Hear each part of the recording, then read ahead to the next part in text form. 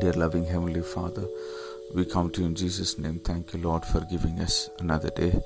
We come into your presence with thanksgiving in our hearts, Lord. Thank you for your presence which was with us throughout this week, Lord. We pray that you will bless this day and this weekend, Lord.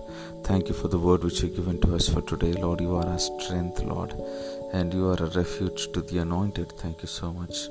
Lord, we pray that we will walk in your anointing, that we will, Lord, receive the blessings of being your anointed people. May you protect us. May you keep us safe from all our enemies, Lord Jesus.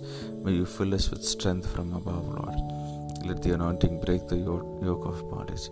Fill us with your power, Lord, with your glorious might, Lord Jesus. May your mighty hand of blessing and protection be upon our lives, Lord. Take away everything that is not of yours, Lord Jesus. May you be glorified in and through our lives. We thank you.